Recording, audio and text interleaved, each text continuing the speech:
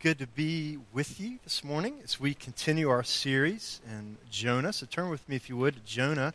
We're going to ease into Jonah chapter 2 this morning. So we're going to be looking at Jonah's prayer life, if you will, in the midst of the belly of the fish. So before we do that, though, let me pray for us and just remind you that this is God's word, folks, and it's powerful.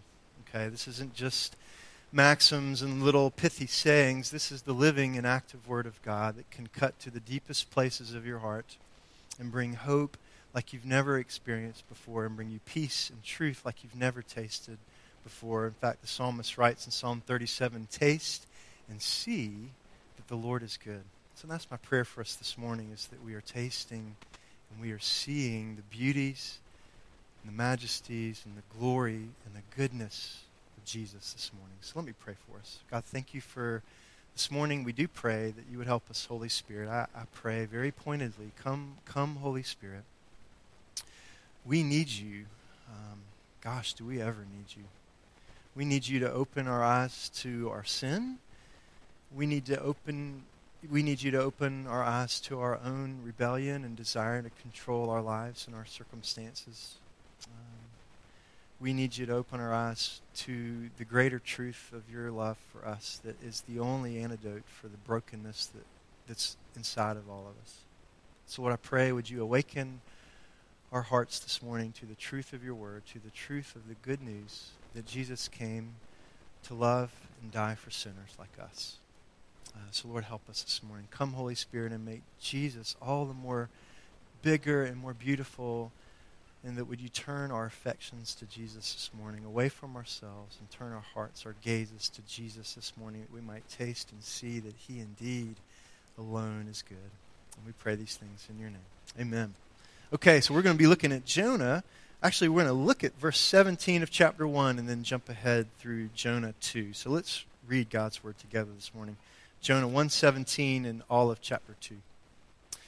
But the Lord provided a great fish to swallow Jonah.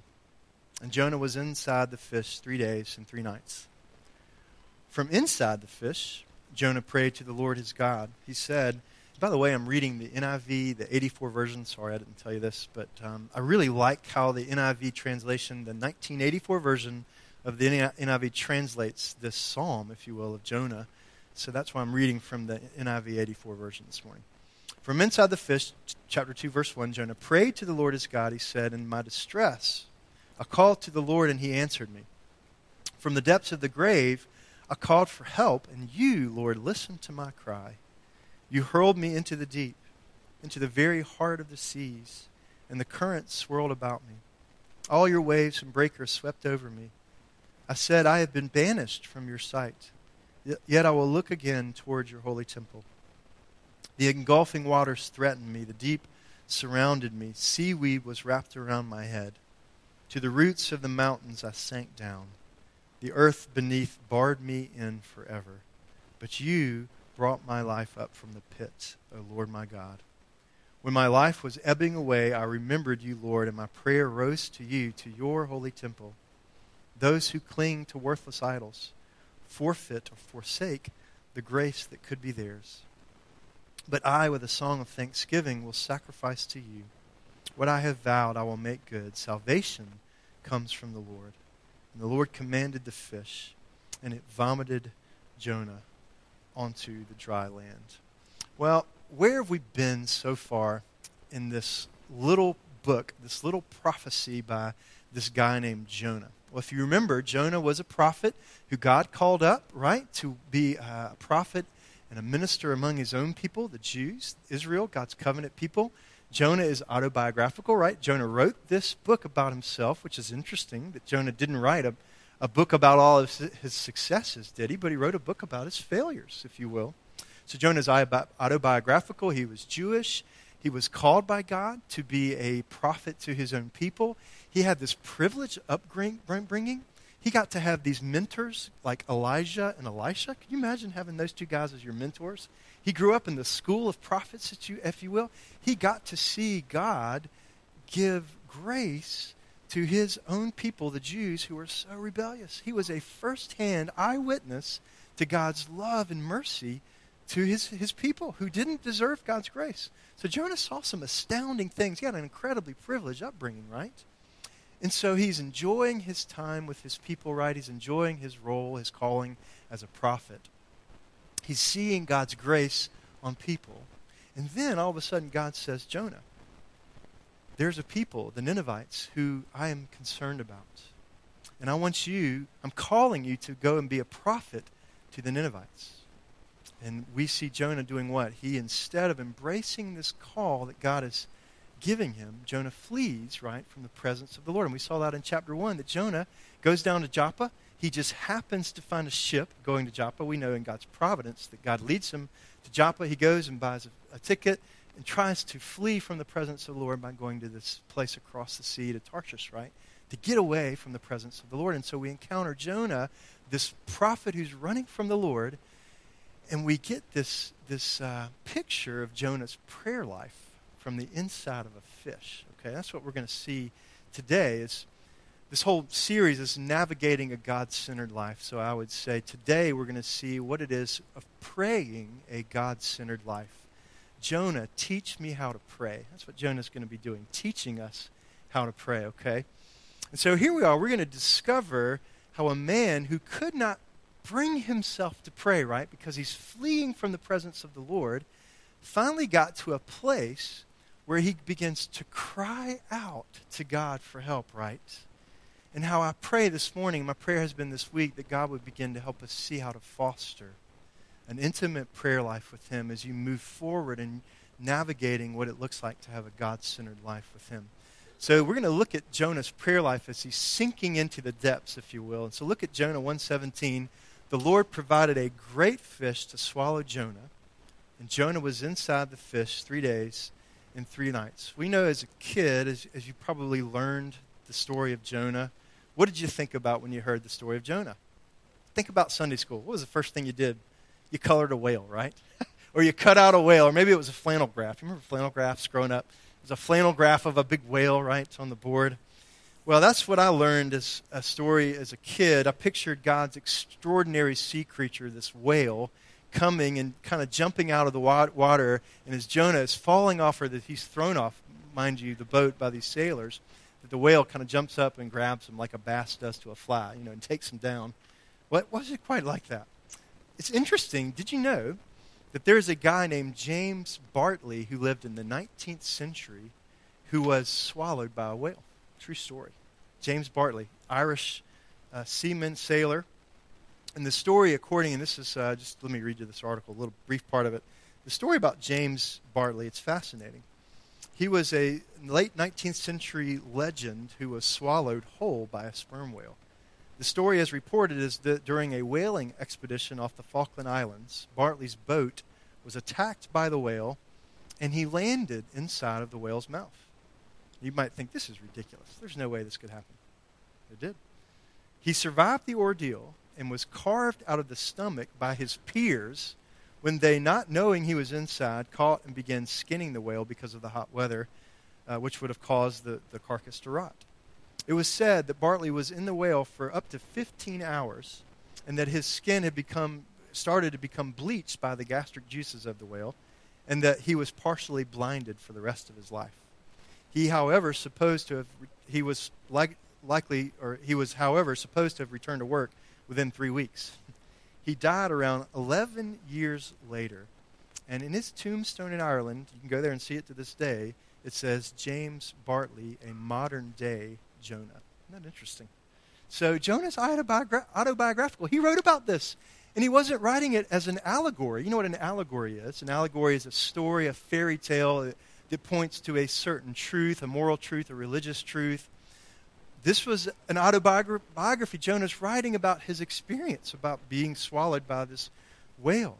And, I've always thought as Jonah was pitched off the side of the ship, this whale jumped up and kind of grabbed him from midair, right, and then began to take him down. But it actually, if you read the text, I don't think it actually happened that way. God allowed Jonah to go to the bottom before he sent the fish, before he sent the whale. What does it say in chapter 2, verse 6? When, as Jonah says, to the roots of the mountains I sank down. What is that saying to us? That clearly Jonah was no longer above the water. If Jonah would have stayed on the surface, maybe he could have grabbed a piece of flotsam or jetsam, whatever it is, to float onto, to save himself. But God took Jonah down to the bottom where he had no way out, where his strength was gone and he was absolutely helpless. Then God sent the fish, right? And that just makes me think of this. Have you ever been in a situation where you found yourself completely overwhelmed? Recently? Daily? You find yourself completely overwhelmed, right, with what life brings to you. If you have small children, you know what that's like. You feel completely overwhelmed, or work. Maybe it's a disease, it's something going on with friends or family, and you feel completely overwhelmed, and you're almost like Jonah. You just feel like you're trying to keep yourself afloat, right, in life, afloat in existence. And these waves and breakers seem to keep crashing over you. Was this pounding that Jonah was receiving really necessary? Well, I think it was for Jonah. These waves and breakers that were pouring over Jonah as he was grasping to fight for breath before he's captured by this whale, it was for Jonah because resentment, and you see that so clearly, and we'll see that towards the end of Jonah as well, this huge struggle that Jonah had with resentment. He had resentment. He struggled with resentment towards God, and this resentment that Jonah had built up like this hard crust around Jonah's heart, right? And it took extraordinary intervention. It took extraordinary grace, right, for God to begin to break through this hard crust, this resistance that Jonah had to the Lord in his heart. Because God had an incredible future in store for Jonah, didn't he? And none of this would have happened if it hadn't have been for the raging storm and the rescuing fish. You see, God had to bring Jonah to a place where he finally cried out for help. I love what Sinclair Ferguson says about this. He says, the deeper work of God took place not in the belly of the fish. The deeper work of God took place in Jonah's life, not in the belly of the fish, but that deeper work took place in Jonah's heart. Not in the realm of nature, but in the realm of grace. Not in the realm of nature, but in the realm of grace. And so Jonah's going to teach us three things about prayer this morning. Three things. If you're taking notes, you can write this down. Three quick things, three words, three singular words. Awakening, believing, and repenting. Awakening, believing, and repenting. And so awakening. Here's where we're going to begin to see Jonah, where he begins to own who he really is. I love some of the 12 steps that maybe you've heard from these alcoholics, recovery support groups like Alcoholics Anonymous. They have these 12 steps, right? And you see the first two steps, and the first step is this, is that you've come to a place where you've realized that whatever struggle you have is overpowering. You're helpless, right? And your life has become unmanageable. And then the second step is that you turn to God. You turn to a higher power, which we know is the Lord Jesus. You turn to God to finally begin to realize that you need help, and he's the one who's going to help you, right? Those are summation, roughly, of the two steps of AA. In a sense, I think that's what's happening here with Jonah. He's working the steps of the 12 steps, the first two. He's beginning to own who he really is. What does he say in verse 3 of chapter 2? God, you hurled me into the deep, and all of your waves and breakers are sweeping over me. All of a sudden, by God's grace, Jonah is being awakened to who he is. And he's becoming aware of the fact that God is working into his life in a new way. Jonah was asleep on the boat. We saw that in chapter 1. He's trying to flee from the presence of the Lord. It's like Jonah's conscience is somewhat gone to sleep, right? And so he goes to the boat. He goes down to the bottom of the boat and begins to fall asleep. And that's a symptom of, I think, something deeper going on in Jonah's heart, isn't it? I think a laziness had begun to creep into Jonah's inner life with God. And once, think about Jonah. He had walked with God. He was this privileged prophet who saw God work in amazing ways with his own people, right? He had enjoyed this intimacy with the Lord. He had been in God's Word. He had been used by God. There had been fruit to Jonah's ministry with his own people, Israel, right? He received words from the Lord directly to speak to his people. I mean, that's a privilege that none of us have gotten to experience, to hear directly from the Lord. God speaking to you and saying, listen, Jonah, this is what you need to know. That's a very distinct privilege that Jonah had. He had been God's man, right? But something had begun to go awry in Jonah's heart. And don't we see that with us sometimes. That spiritual decline in our lives happens so slowly, right? It's almost like death by 1,000 cuts, right? Oh, it's not a big deal, a little paper cut, but over time, that eventually will kill you, right? And so that spiritual decline seems to happen so slowly that you hardly even notice it. That worship becomes remote in your life. Prayer becomes repetitive, right? You just lose interest in even praying at all. Hearing the Word of God becomes routine. You come Sunday in and Sunday out, and it just seems routine.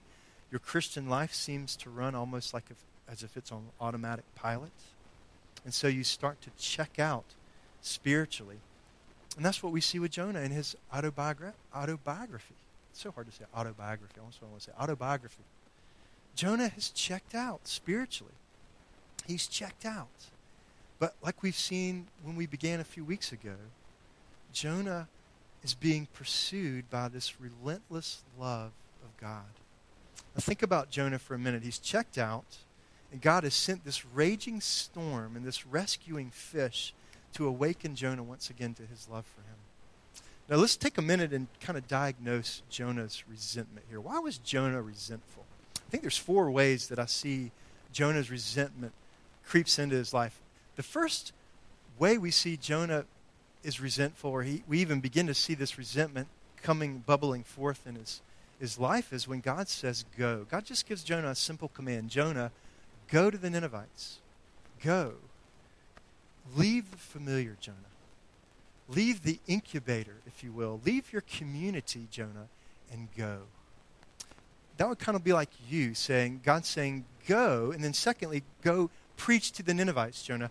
How could we feel that tension that Jonah felt?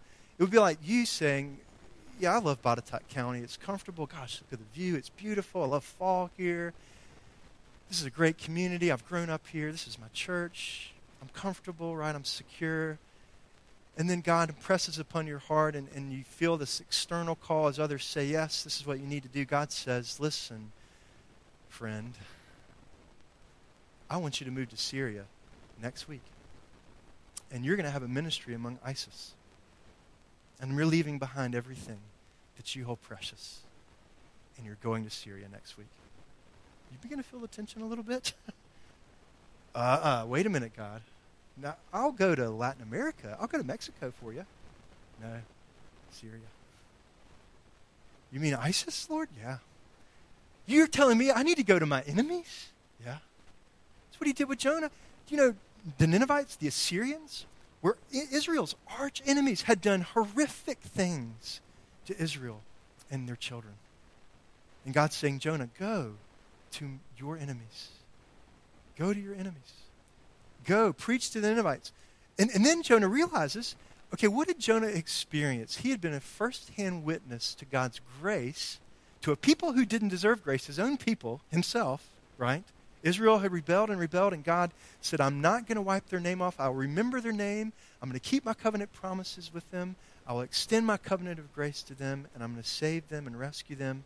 And Jonah's prophecy about Israel's land being restored comes true. Jonah is a first-hand witness of God's mercy to his own people.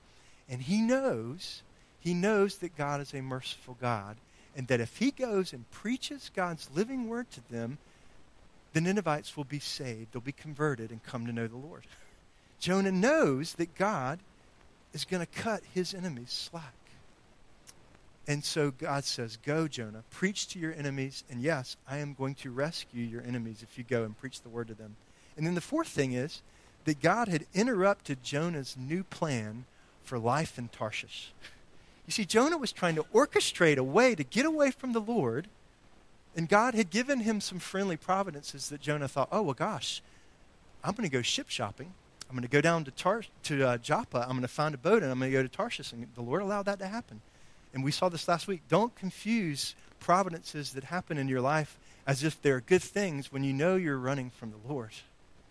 But yet the Lord allowed Jonah to take a boat to Tarshish, right? And so his plan is a new life away from the Lord in Tarshish. But guess what? God relentlessly pursues with his love. And he interrupts Jonah's plan of new life in Tarshish, right? And so we see that Jonah's got these reasons to feel resentful. Not good reasons, but yet this is the reasons that Jonah feels resentful. And I can almost I could almost see himself as the storm's raging. He's trying to sleep. God, why did this happen to me? The dice always seem to be loaded against me, Lord. Nobody cares about me. I hate my life. I might as well go eat worms, right? I mean, that's what Jonah's kind of thinking as he's at the bottom of the boat trying to sleep. But that's not Jonah's reaction, right? If you look back on what happened, Jonah saw and even proclaims this, and that's what he writes in chapter 2 in this psalm. He's realizing that as he looks back on all that's happened, Jonah saw that God was working through these painful providences in his life. What does he say in verse 3 of chapter 2? God, you hurled me, you, Lord, hurled me into the deep, and your waves have swept over me. You know, I think some people, they see their lives as a series of events, right? Of these random series of events that are strung together by luck. You feel like your life just kind of rides on luck, right? Others see their lives as a series of events that maybe are controlled by other people, and they feel like they're victims. They have this victim mentality that I'm going to blame everything on everybody else. Maybe others begin to feel like, well, hey, I feel like my life's in control. I've pretty much got a good handle on my life. And so if things go well, I feel like a hero, right? If things don't go well, I don't feel like a hero. I feel like a failure.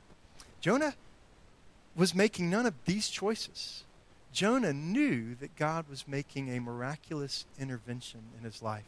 He was recognizing that these events, these waves and breakers that were coming over him, even being rescued by a fish, he realizes that these painful events in his life were the first sign of a genuine change in his life.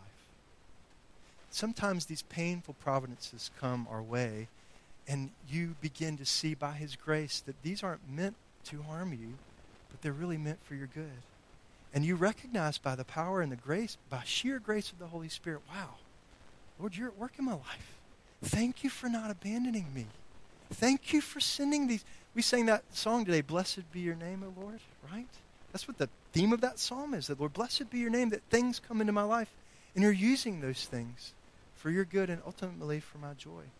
So Jonah says, your waves and your breakers sweep over me. He's not complaining. Jonah's confessing here, as a man does when he comes before God without an excuse, because Jonah knew that he was in the water because of his own sin and rebellion against God. See, Jonah had suppressed his guilt for a long time in the water, but in the water he began to see his sin so clearly, and he knew that he was under the judgment of God. So I want to do this. I want to ask you a question. You want to know how to discern what's happening in your life right now? Here's a question I want to give you. If you're taking notes, write this down. If you're not, listen and hear this. It's what I call an X-ray question. Okay, here's the question. Here's one way to discern what's happening in your life right now. Ask yourself this question. Do you feel that God owes you something better than what you already have? Do you feel that God owes you something better than what you already have? And I'm not talking about stuff. Well, yeah, I deserve a better car, I deserve a better job, or I deserve a better house. I'm not talking about stuff per se. I'm talking about circumstances. Do you feel that God owes you something better than you already have? Maybe that's an unfulfilled hope that you have, an unfulfilled expectation. Do you ever look over your life and wish that things would have been different? I mean, I think we all do that, don't we? Right? Maybe you wish you had received different gifts as a person. You know, I wish I was a better musician. Golly, I wish I was better at math. Or, golly, I wish I was better at fill in the blank, right?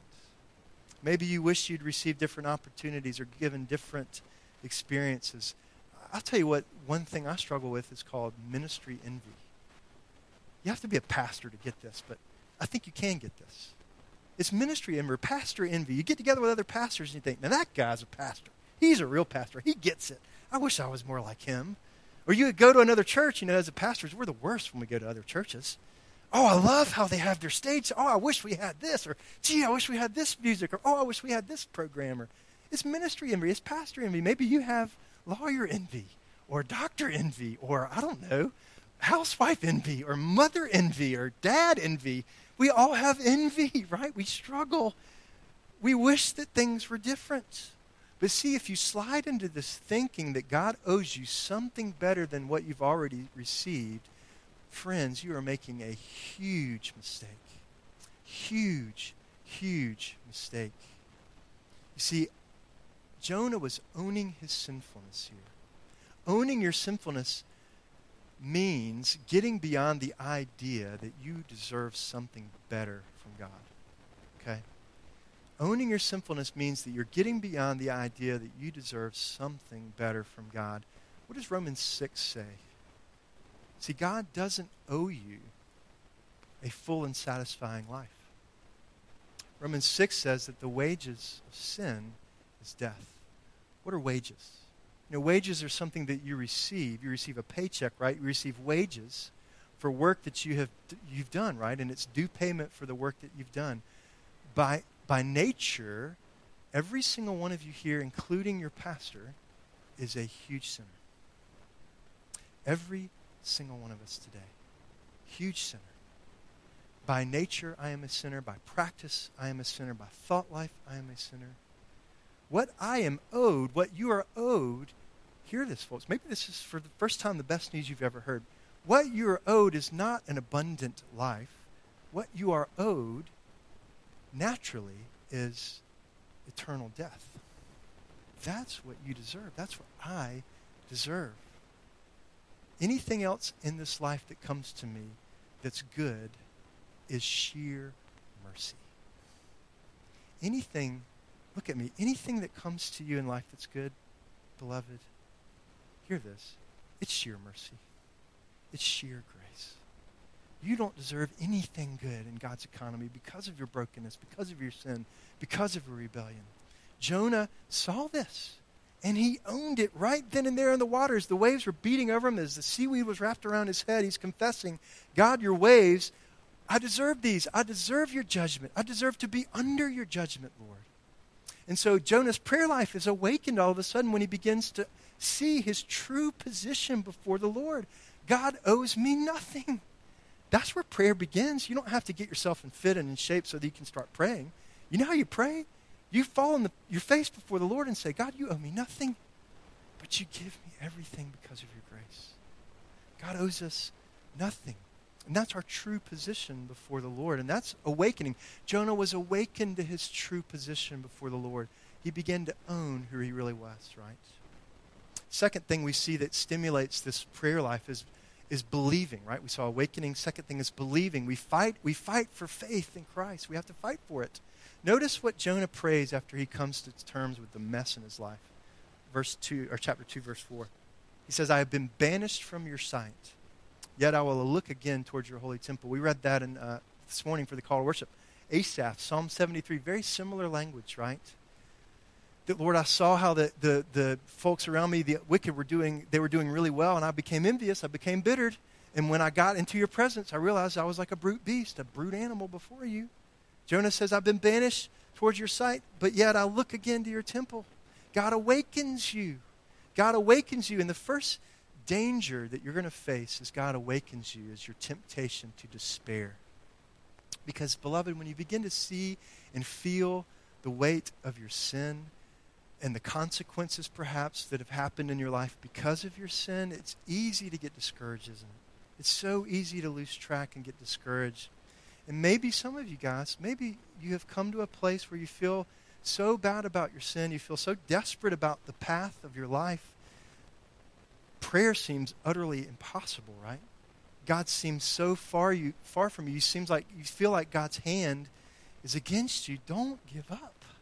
Prayer is given birth when the awakened person believes and turns to the Lord Jesus. So before we look at Jonah's struggle to believe, we need to get a clear picture of what the battle was that was going on inside of Jonah. Was it the fish? Was this battle, where did it take place? Was it in the fish or was it in the water? Well, Scripture tells us what? Jonah prayed from the inside of the fish. We see that in verse 1 of chapter 2. But this prayer that's recorded is in the past tense, right? As we read that prayer this morning in Jonah 2, it's in the past tense. So it's indicating, what's that telling us? That Jonah was thanking God for his deliverance inside of the fish. He was looking at his experience back in the water. Because it was in the water that Jonah said, I have been banished from your sight. It was in the water that Jonah said, "Yet I will look again towards your holy temple." And so, this is happening as the seaweed's wrapped around his head, and he's sinking to the roots of the mountains, verse 4 and 5. And it was out of the depths of this watery hell that he cried out to God for help. So this seems like a small point, but I think this point is important. Here's why. When Jonah was in the water, he felt sure that he was going to die, right? When he was in the fish, he felt sure that he was going to live. See, get this. The belly of the fish was not a place of trauma for Jonah. The belly of the fish was a place of deliverance for Jonah. The belly of the fish wasn't a place of trauma.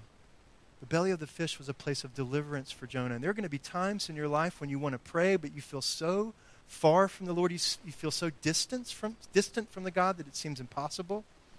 And here's what your flesh is going to be telling you: there's no use to pray. You've screwed up too bad. The consequences are too great because of your sin.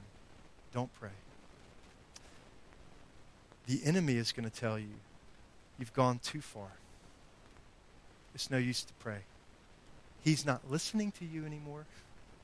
He's no longer interested in you anymore. You're too sinful. You're too broken. But faith defies the flesh. Faith in the Lord defies the enemy. It contradicts Satan's lies. Satan would love to lie to you again and again. He is the father of lies. That's what Scripture tells us. He's the father of lies and tries to get you to buy into the lie that God doesn't love you. He doesn't care for you, that his grace, that you can out-sin his grace for you. See, Jonah didn't find it easy to trust God when he was struggling in the water, right? His faith came at a great struggle between his own feelings of failure and yet the gracious promises of God. And that's where faith, that's the battleground of faith, folks, is what your flesh, that classically church historians told us that we have three enemies. The Christian has three enemies: the flesh, the world, and the devil. And Satan himself knows how to work in concert between your flesh and the culture and the world to make you doubt and despair and be filled with shame again and again. And that's the battleground of faith, that again and again we feel the tension of our failures.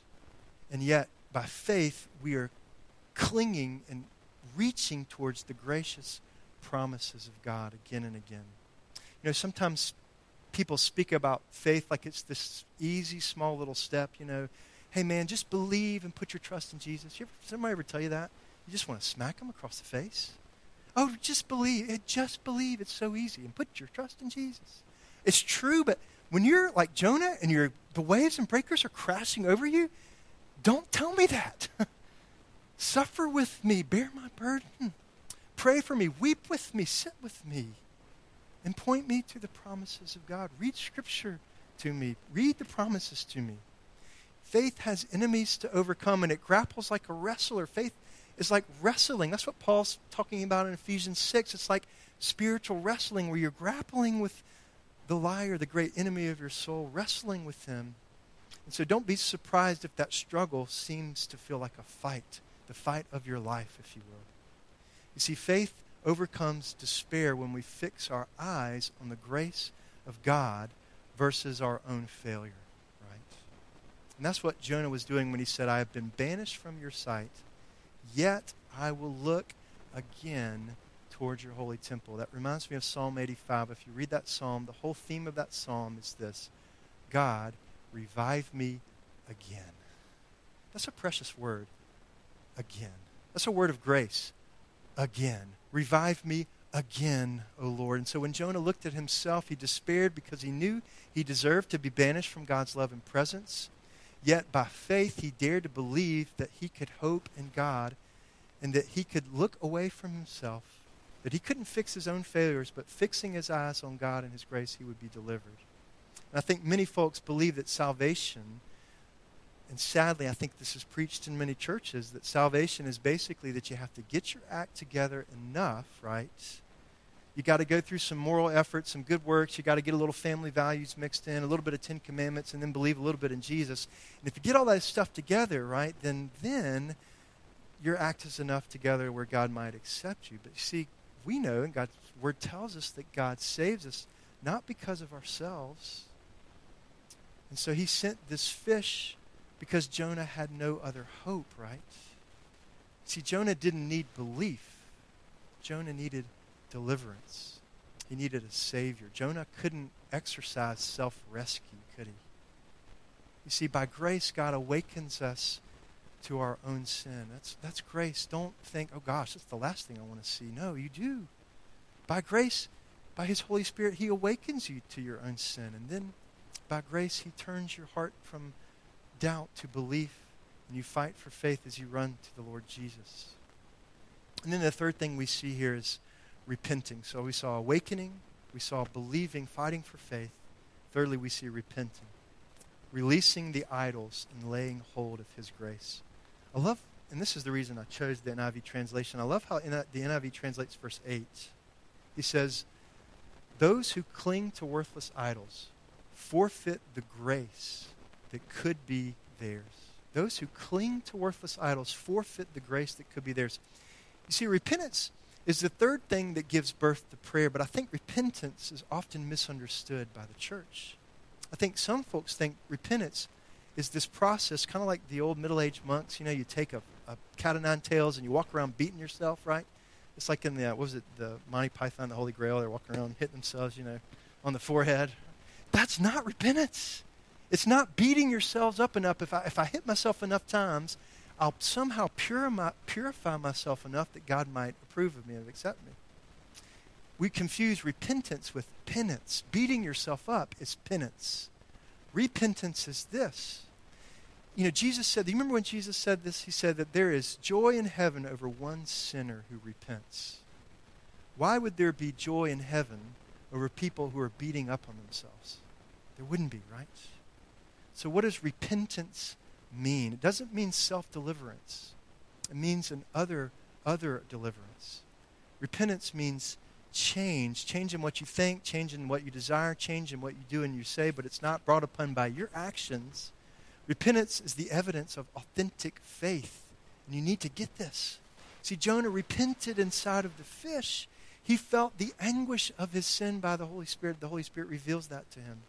Then he realizes the promises of God. He turns from the anguish of his sin away to the promises of God. He repented inside of the fish. He felt this banishment in the sight of God, and he struggled against despair. But as he put his hope in the Lord, he put his hope not in himself or not in his actions, but his hope in the promises of God.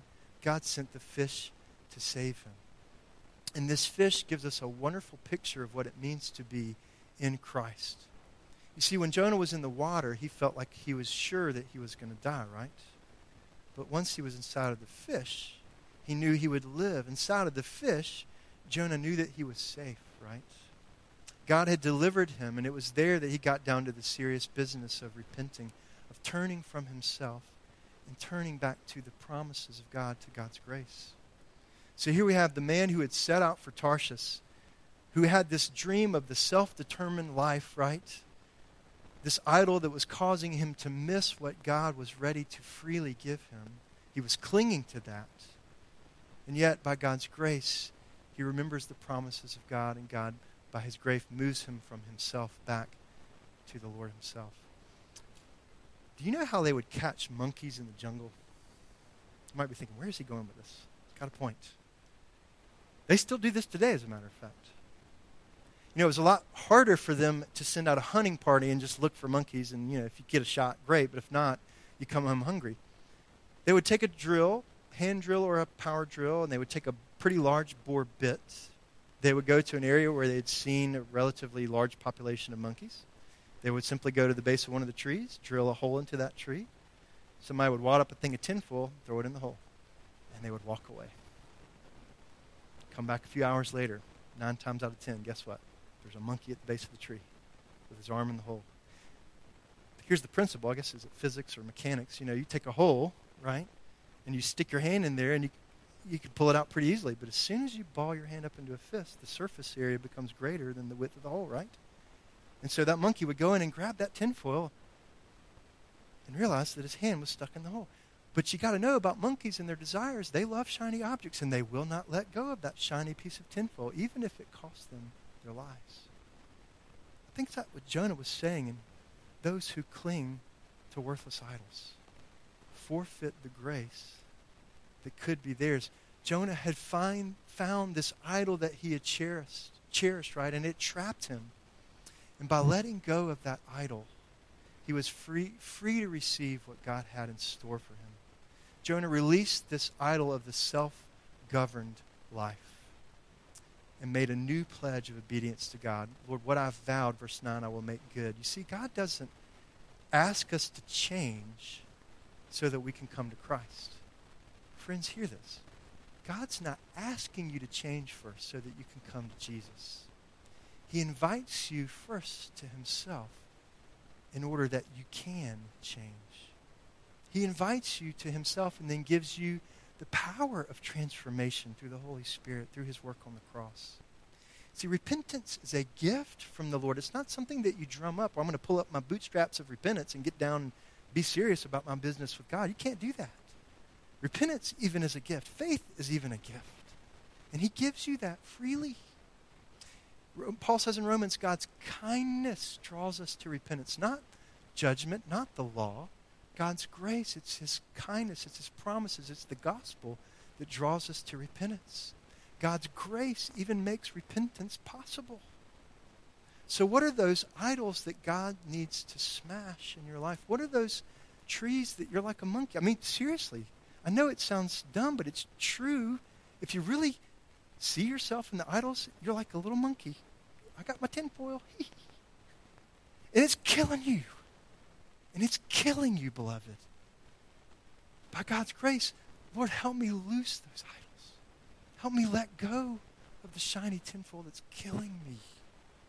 What are the idols that God needs to smash in your hands so that you can receive what he has for you? Is your heart stubborn? Yeah. He can change it. God, look at Jonah. You're not too far gone, friends. You're not too far gone. Look at Jonah and what God did in his life. You know, God's teaching methods are perfect, aren't they? Jonah is such a picture, I think, of Peter. You know the Apostle Peter, the boneheaded apostle, disciple, right?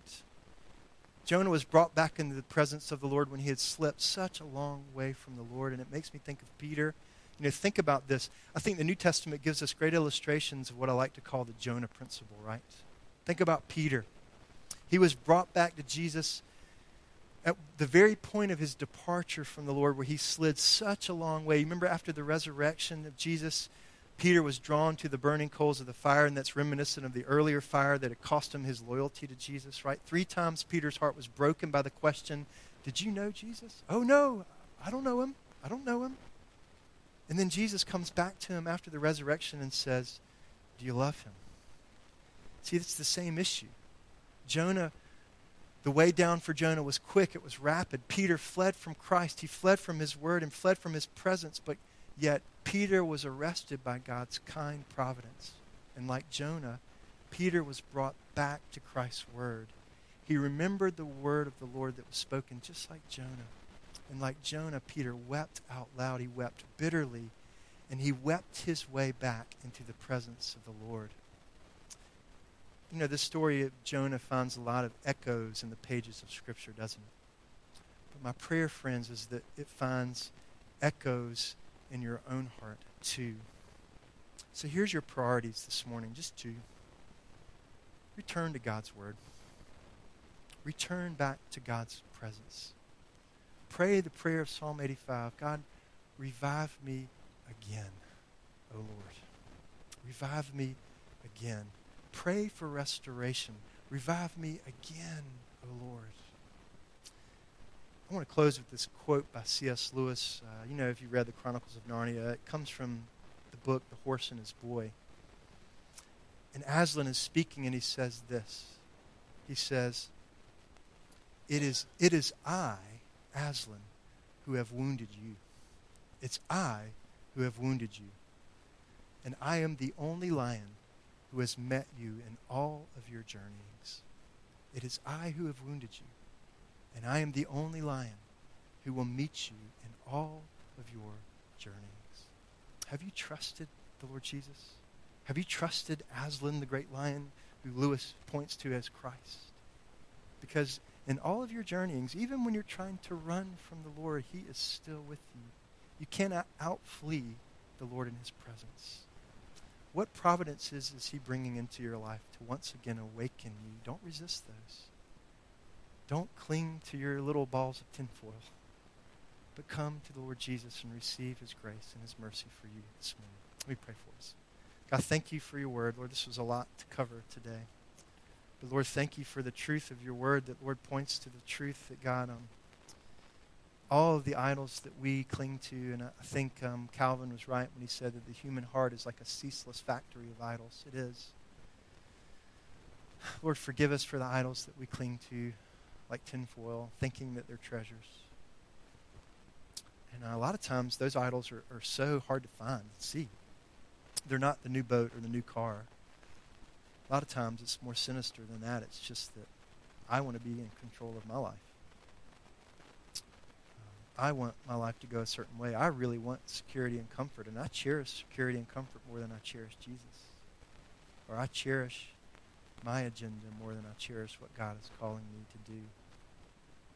So Lord, I pray, would you, by your grace, awaken our hearts to the idol-making factories that they are. Awaken our heart to our sin. And Lord, as we see our sin, I pray that we would only take one quick look at our sins, and then take 10 long gazes at the cross of Jesus. Lord, forgive us for our sin. Lord, help us to turn to you where we find life, where we love you. And I pray that if there be anyone here today who hasn't trusted the Lord Jesus for their life, that they haven't submitted themselves to you, that they would today. Today is the day of salvation, that they would come to the Lord Jesus. Would they cast their sin and themselves upon you now and submit to you? So I pray that now. Lord, we love you and we honor you. And we pray these things in your name, Jesus.